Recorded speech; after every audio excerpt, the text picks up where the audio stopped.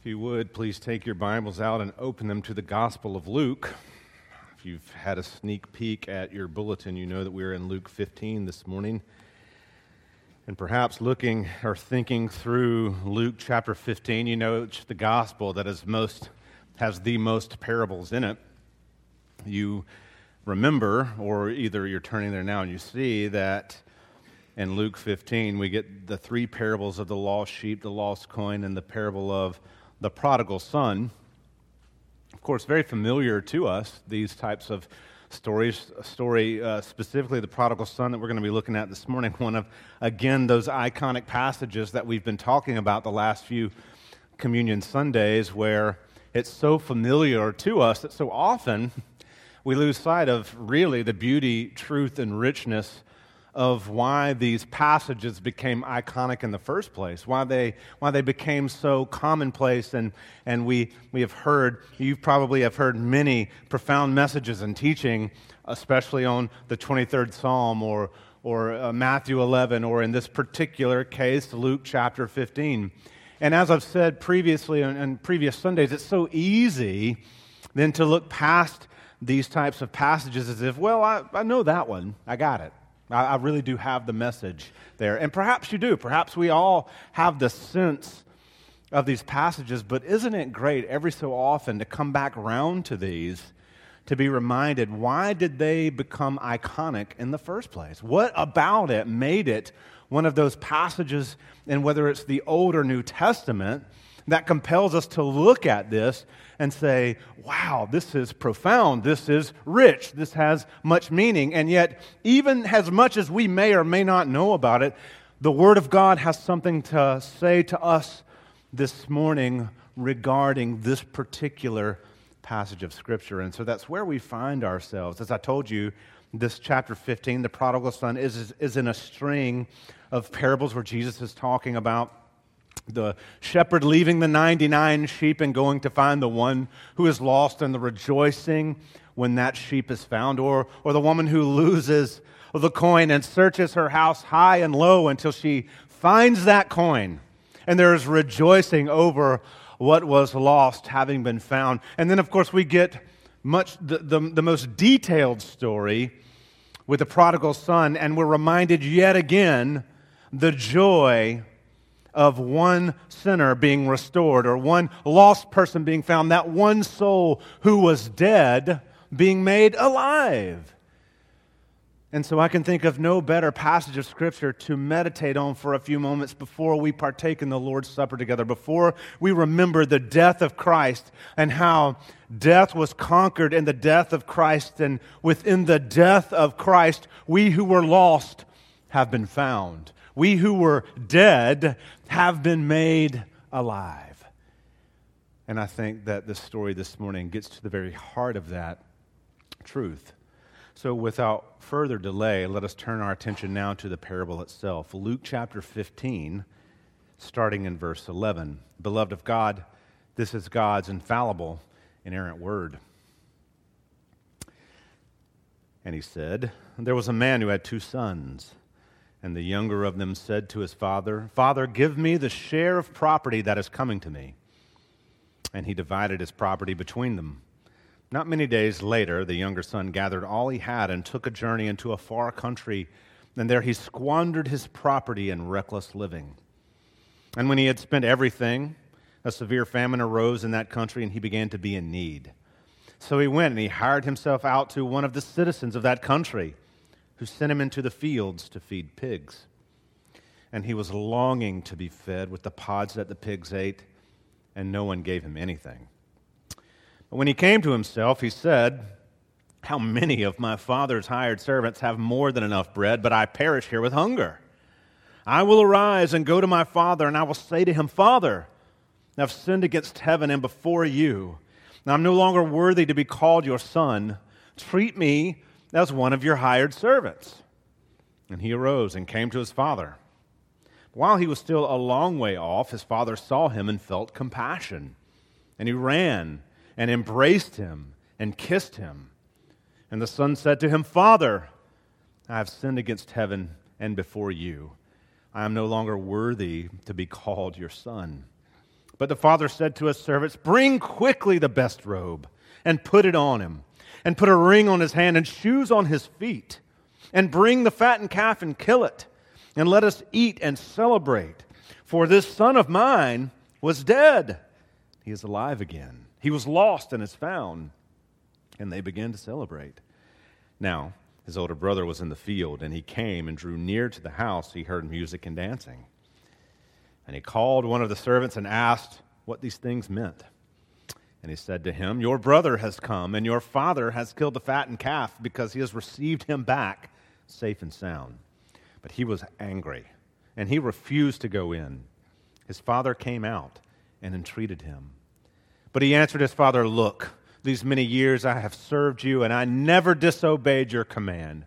Yet you never gave me a young goat that I might celebrate with my friends. But when this son of yours came, who has devoured your property with prostitutes, you kill the fattened calf for him." And he, that is his father, said to him, "Son, you are always with me, and all that is mine is yours. It was fitting to celebrate and be glad, for this your brother was dead and is alive. He was lost and is found." So ends the reading of God's word. May he add his blessing. Please pray with me. Father, familiar story before us, rich with meaning, rich with truth, rich with hope, rich with life, rich with love, rich with grace. All the things which we need this very moment. Fill us, I pray, with your Spirit to receive from you in these next few moments, to be transformed by the power of your word. It is through Christ we pray. Amen. When we think about this parable, of course, there are so many things you can look at from here, so many different angles which you could come at this, and the ways in which we understand it, how we interpret this, or how we understand it, how we apply it to our own lives. It's actually really interesting, the way that it's laid out. If you look at verses 11 through 16, it kind of sets the context for the story. And then verses 17 to 24 give us the resolution. And then verses 25 to 32 actually reintroduce a conflict back into the story. It's kind of interesting the way Jesus tells it, because normally what you'd expect is context, conflict, resolution. Well, what it does is it gives us the context, then gives us what is the resolution to the story, and then comes back and reintroduces one more conflict, almost as if Jesus understood, and hear the sarcasm in there, almost as if Jesus understood that even after resolution, that the Father of glory is still having to go out to his children to remind them who they are, what belongs to them, what position they hold. And so when you read the parable of the prodigal son, we could call it the parable of the prodigal sons. That would make sense. We could call it the parable, as some commentators do, the parable of the loving father, which to me makes the most sense. Because what we're looking at here, it's so easy to focus on the son who goes off and lives recklessly. That's not the focus of this story. That's a detail. The focus of the story is the father. How the father interacts with the reckless son and the legalist son. How the father interacts with both of them in their time of need, and the truth he speaks to both of them in the very moment when they need to hear truth. Jesus definitely had his crowd in mind as he's telling the story, and the focal point is not of the one who lived recklessly. It's the one who was blinded by his own sense of what he thought he was worth and how he thought he was valued. And so we're looking at how the Father is in each context able to bring an arrow of truth that pierces right to the heart of the matter. And so when we think about this, if we take this parable as a teaching on our Father in heaven, the heart of Christ, the heart of Yahweh for his people, the primary idea that we walk away from this story with gaining is that God's pursuit is more powerful than our sin. That God's pursuit of his people is more powerful than our sin. James will get at that a little bit when he talks about God's grace is more powerful than our sin. God's pursuit of us is more powerful than our sin. So do you ever find yourself in sin patterns, and sometimes you just give in, you give in, you give in, you give in, but then you have those moments of victory. You have those moments where you say, no, I'm not going to give in. I'm going to walk in uprightness. I'm going to walk in holiness. I'm going to walk in truth. Well, the reason that happens for us as believers is A, we have the Word of God guiding us in all truth. B, we are indwelt by the Holy Spirit who also guides us in truth. And C, we've been pursued by Yahweh to the point that we come to a place where His pursuit is overpowering our own pursuit of sin. And so when we find that we are not finding victory in those places, it's not because Christ has stopped pursuing us.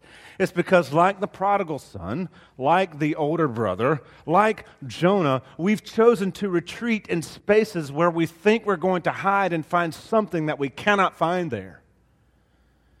And so Jesus tells this parable not so much to highlight the sin of one who lives recklessly, although He does, but to remind us that wherever sense of, I'm going to use the word lostness here, whatever sense of lostness we experience, there is something profoundly more powerful than that lostness, and it's the love of God. The very love that we see on display before us today, and just a little while when you come and you receive your cup and you receive your morsel of bread, you are actively remembering and partaking in the very pursuit that gave all so that we could be alive and found. And if you live long enough and you walk with Christ long enough, you can look at the prodigal and the older brother and see yourself in both of them. I have lived long enough, you know my testimony, I was the prodigal. And I've also lived long enough and walked with Christ long enough to find myself sometimes as the older brother. Instead of rejoicing in the grace of God or remembering how rich the grace of God was, I can find myself sometimes thinking, why can't you just get it together? And God have mercy on me and us, because it's easy for us to fall into those traps and categories. Well, when we think about this story, the overarching theme, I've told you, God's pursuit is more powerful than our sin. That's the primary point. What is the overarching theme in that? What is the main character? So if that is the storyline, God's pursuit is more powerful than our sin, what is the main character in that storyline? This little phrase called effectual grace. Brad, what do you mean by effectual grace? That is a grace that comes from God that is effective and powerful to achieve its purpose.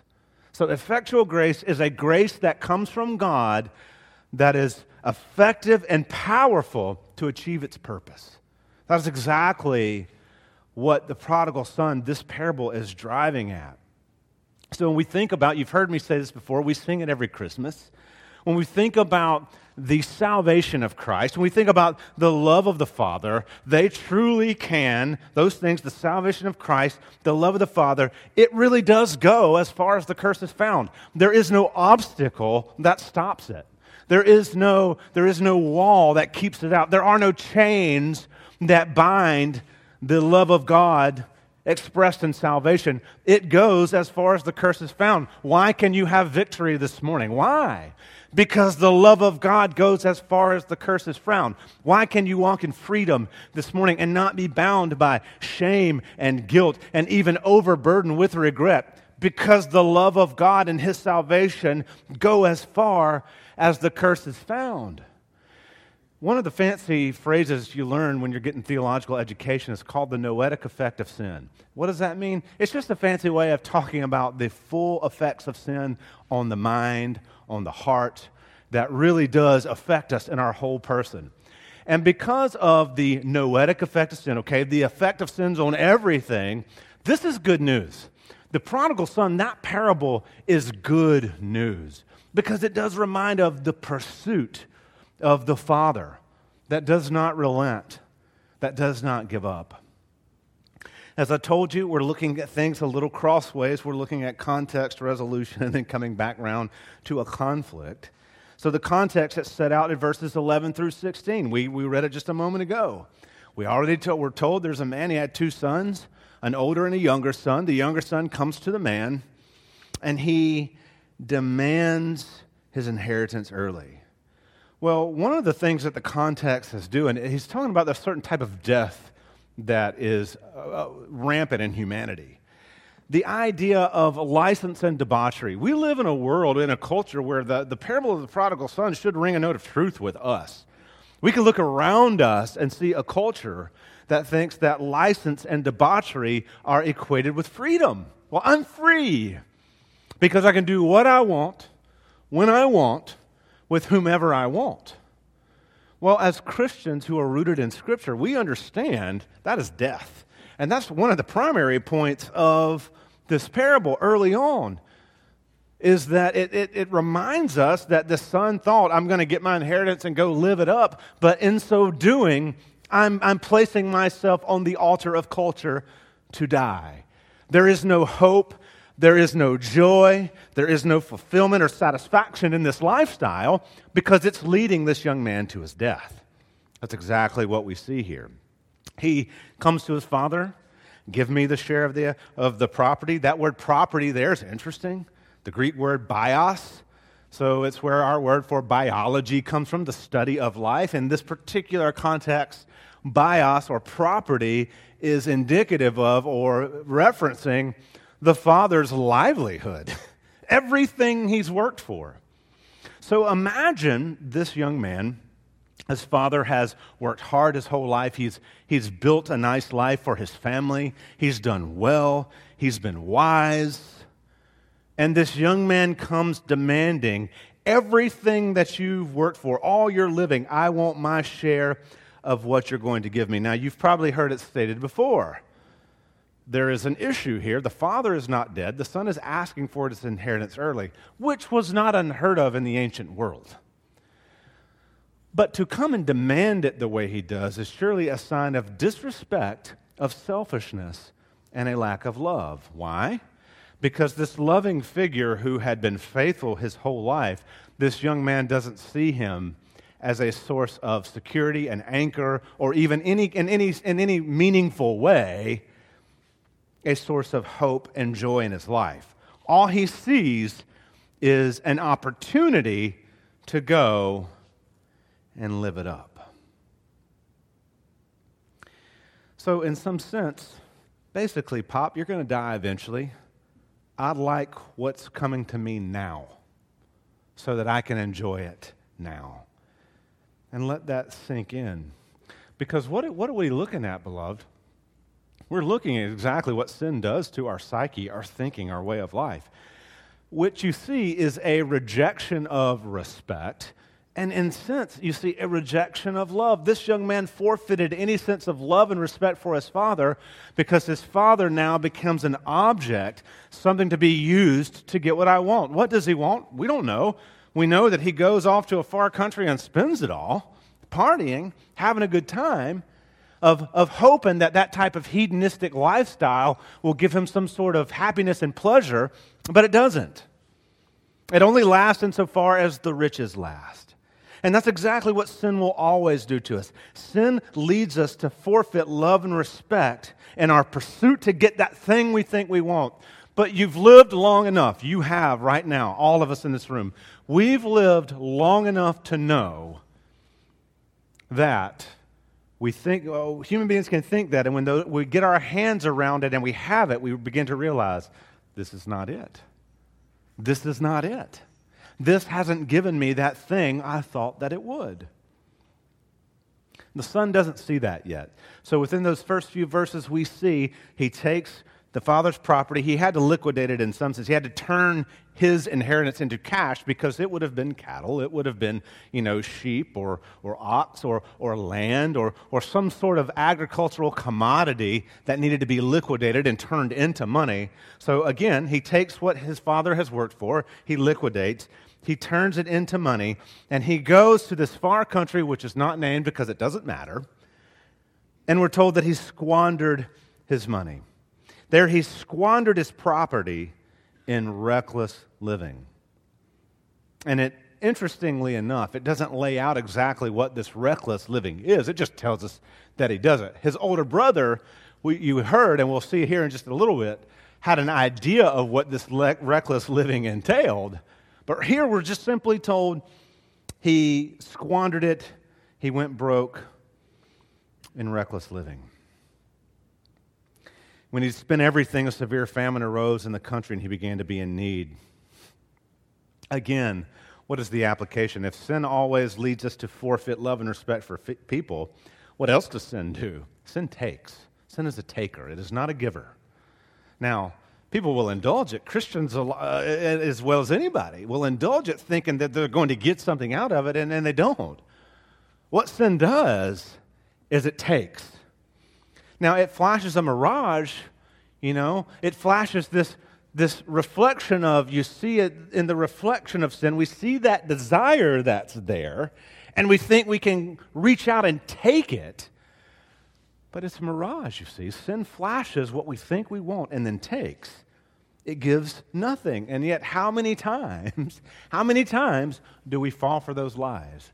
We do, again and again. The prodigal son falls for a common lie, that if I go and indulge this sin, I'm going to get something. But he finds out all too quickly that he began to be in need.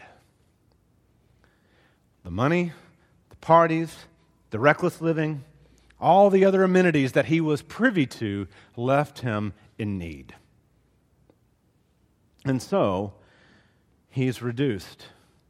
He went and hired himself out to one of the citizens of that country who sent him into the field to feed pigs. Now, I don't have to spend a lot of time talking about the degradation of this Jewish young man who's grown up seeing swine, pigs as unclean, has now reduced himself to slop food for these unclean animals, the very representation of defilement. And not only is he now in contact with these animals who are defiled, who are dirty, who keep one separated from God ceremonially, beloved, he's longing for the food that they eat. Now, can you imagine this young man of means who's been having a consummate party is now looking at pig slop with hunger gnawing at him, saying the pods from a particular tree in that region that they use to slop pigs looks good to him. What we're looking at is the natural disposition of one who separates himself from the Lord. When we take that route, there may be a party, there may be a season of fun, and we may have friends on the front end. But the end of that is death. Ask anyone who's ever walked down the pathway of sin, ask them if they're willing to be honest with you, what lie at the end of that road? Death. Always death. And this young man found this out. So we're given the context. The scene is set. The story is set. We're seeing a young man who had love, who had acceptance, who had a family, who's now abandoned all that for something he thought would give him some sort of purpose, some sort of joy, some sort of hope and life. And he comes to the end, and what is there? There's nothing. So then we get to resolution. We should read verse 17 with a deep sense of joy. When he came to himself, he said, "How many of my father's hired servants have more than enough bread, and I perish here with hunger? I will arise, I will go to my father, I will say to him, Father, I've sinned against heaven and before you. I am no longer worthy to be called your son. Treat me as one of your hired servants." So, what do we have here? What is the resolution of this? We get it right here. We already get what is the resolution of the story. This young man's recognition that the father's love is drawing me back in, that this father who loves and who's generous, I can go back to him. Now, I want you to think about here, if we can just break away from this story for a second, and let me speak to us who are parents in this moment. If we take a gander or just a thought at what's happening here, what has this father fostered in his son? Not do everything right, not never make any mistakes, not don't be a boy, but son, you have one who loves you. And even in your most desperate times, what can you do? You can come back to your Father. Parents, I haven't done this, folks, those of you who are parents, I haven't done this perfectly. So I'm preaching to myself this morning. But you know what this parable makes me think about? What would it look like if, as parents, we sought to capture those hearts rather than nitpick about every little thing, so that as our children get older, maybe everything wasn't perfect, and everything is not perfect in my house, but they leave our houses with a sense of, my father, my mother, they love me. In my most desperate hour, I know who I can turn to. Those who will speak to my heart and not simply just this moment. I'm praying, and because this convicts me to the core of my being as a dad, I'm praying that that is my heart as my children grow up and leave my home. And perhaps you can be praying that way, especially you who have smaller children who are on the beginning of your journey. You're going to mess up big. You're going to make tons of mistakes. Your kids are not perfect, and they won't ever be. In fact, though you don't know it right now, it took me a long time to figure out our kids annoy other people. And there is no remedy for that. They're going to annoy other people. And if the worst thing they do in life is annoy our neighbors, then God be praised. We can't avoid that. But you know what we can avoid? We can't avoid turning them out and making them think in their most desperate hour, I can't go home because of my shame. Never let shame be the barrier that keeps our children from us. Labor to say, there is no amount of shame that's going to keep you from me. And I'm saying this with all sincerity. I don't care if my child killed somebody. I care that a life was taken. I would still want there to be no barrier for them to come to their Father. And I pray that I do that more and more. Anyway, back to this parable. He came to himself in a far country and he said, golly, my father's servants live better than this.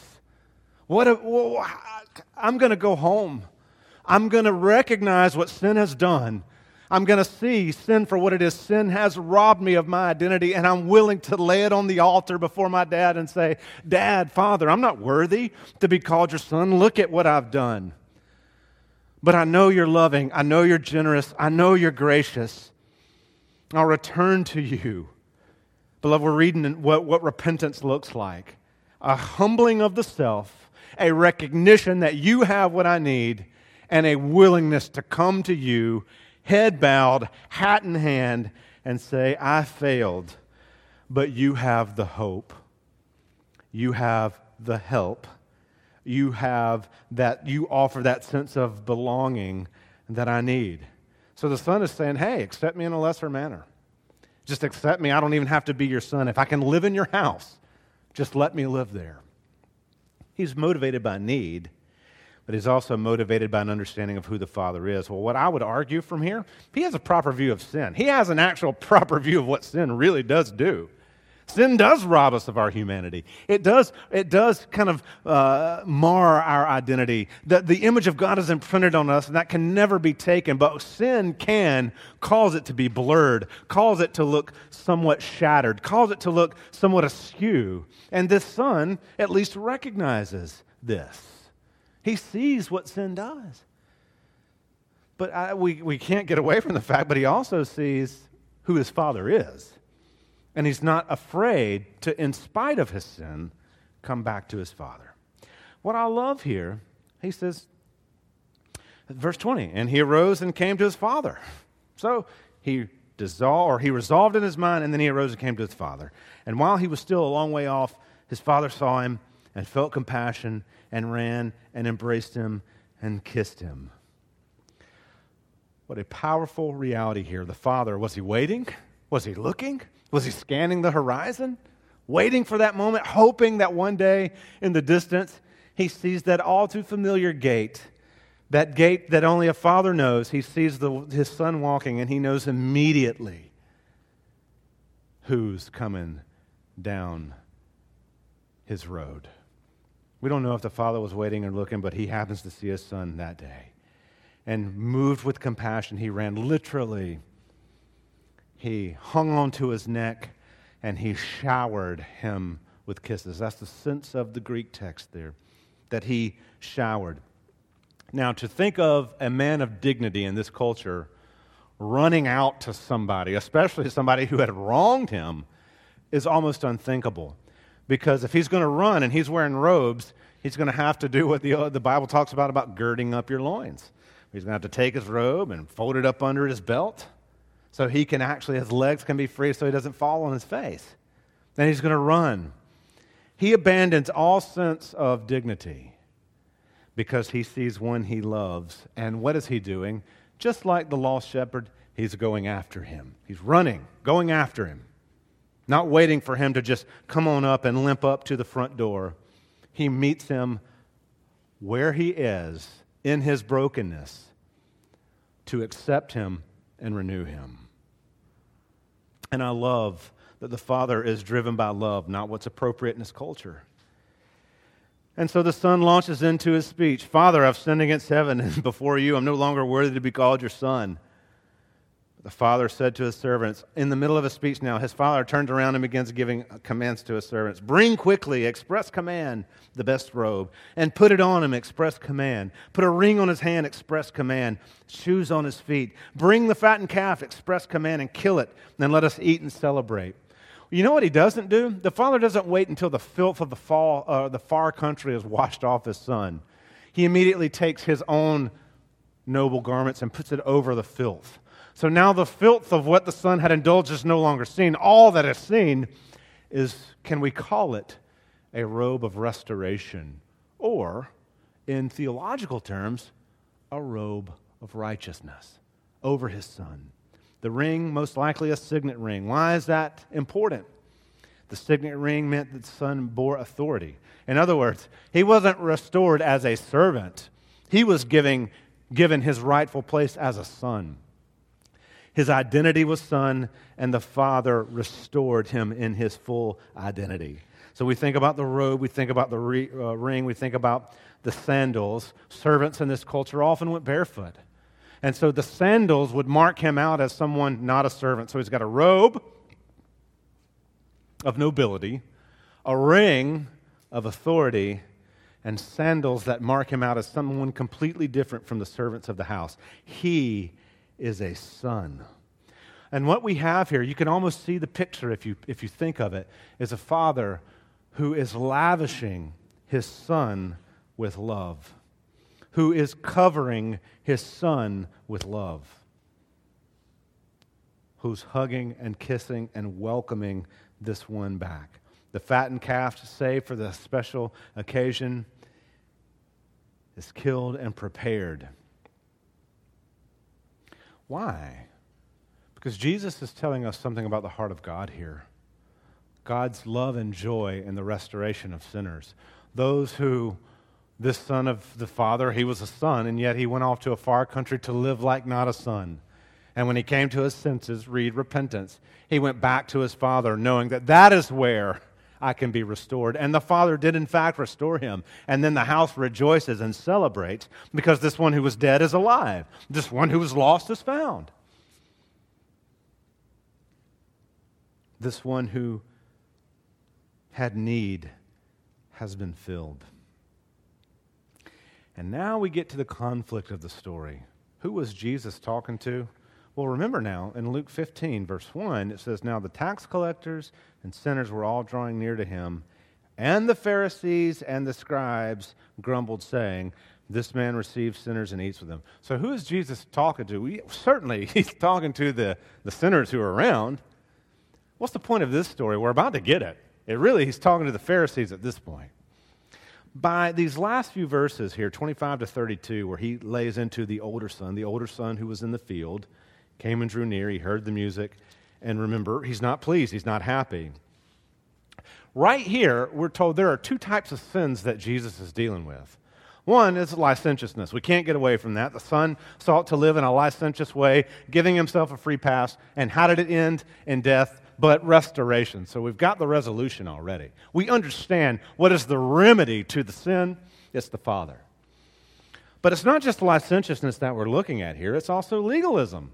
What happens when one is not lost in licentiousness, but is lost in legalism? Because you've got two sons here, both, we could call them both in a far country, one literally indulging, one figuratively so separate from the father because he's so blinded by his own sense of self-righteousness and self-worth, he's forgotten who he really is.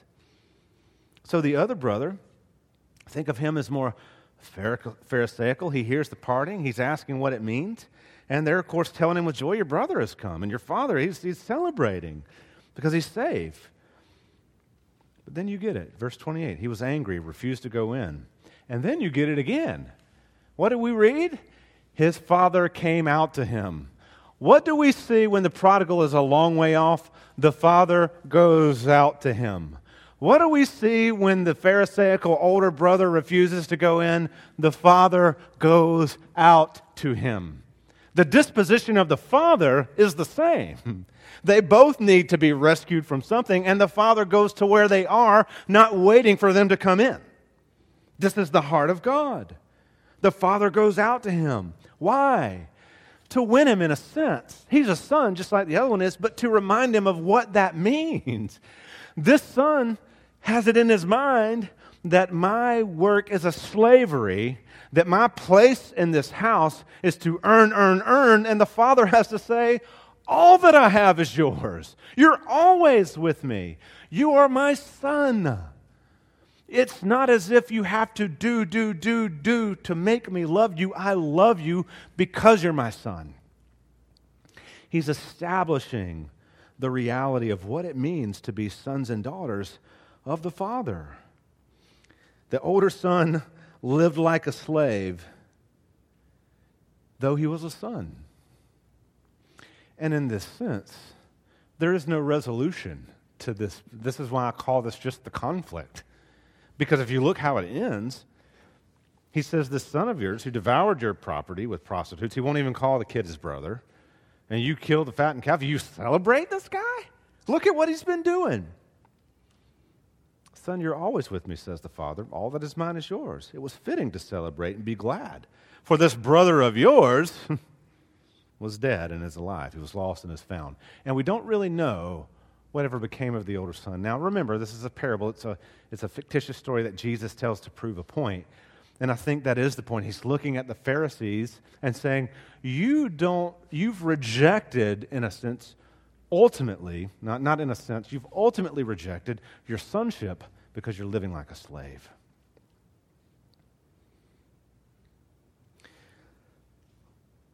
So when we look at this, what was Jesus' point? Well, his point is God's heart for sinners. But it's this reality, and what I'm about to say may sound a bit cliche to you, and I'm sorry if it does, but it's absolutely true.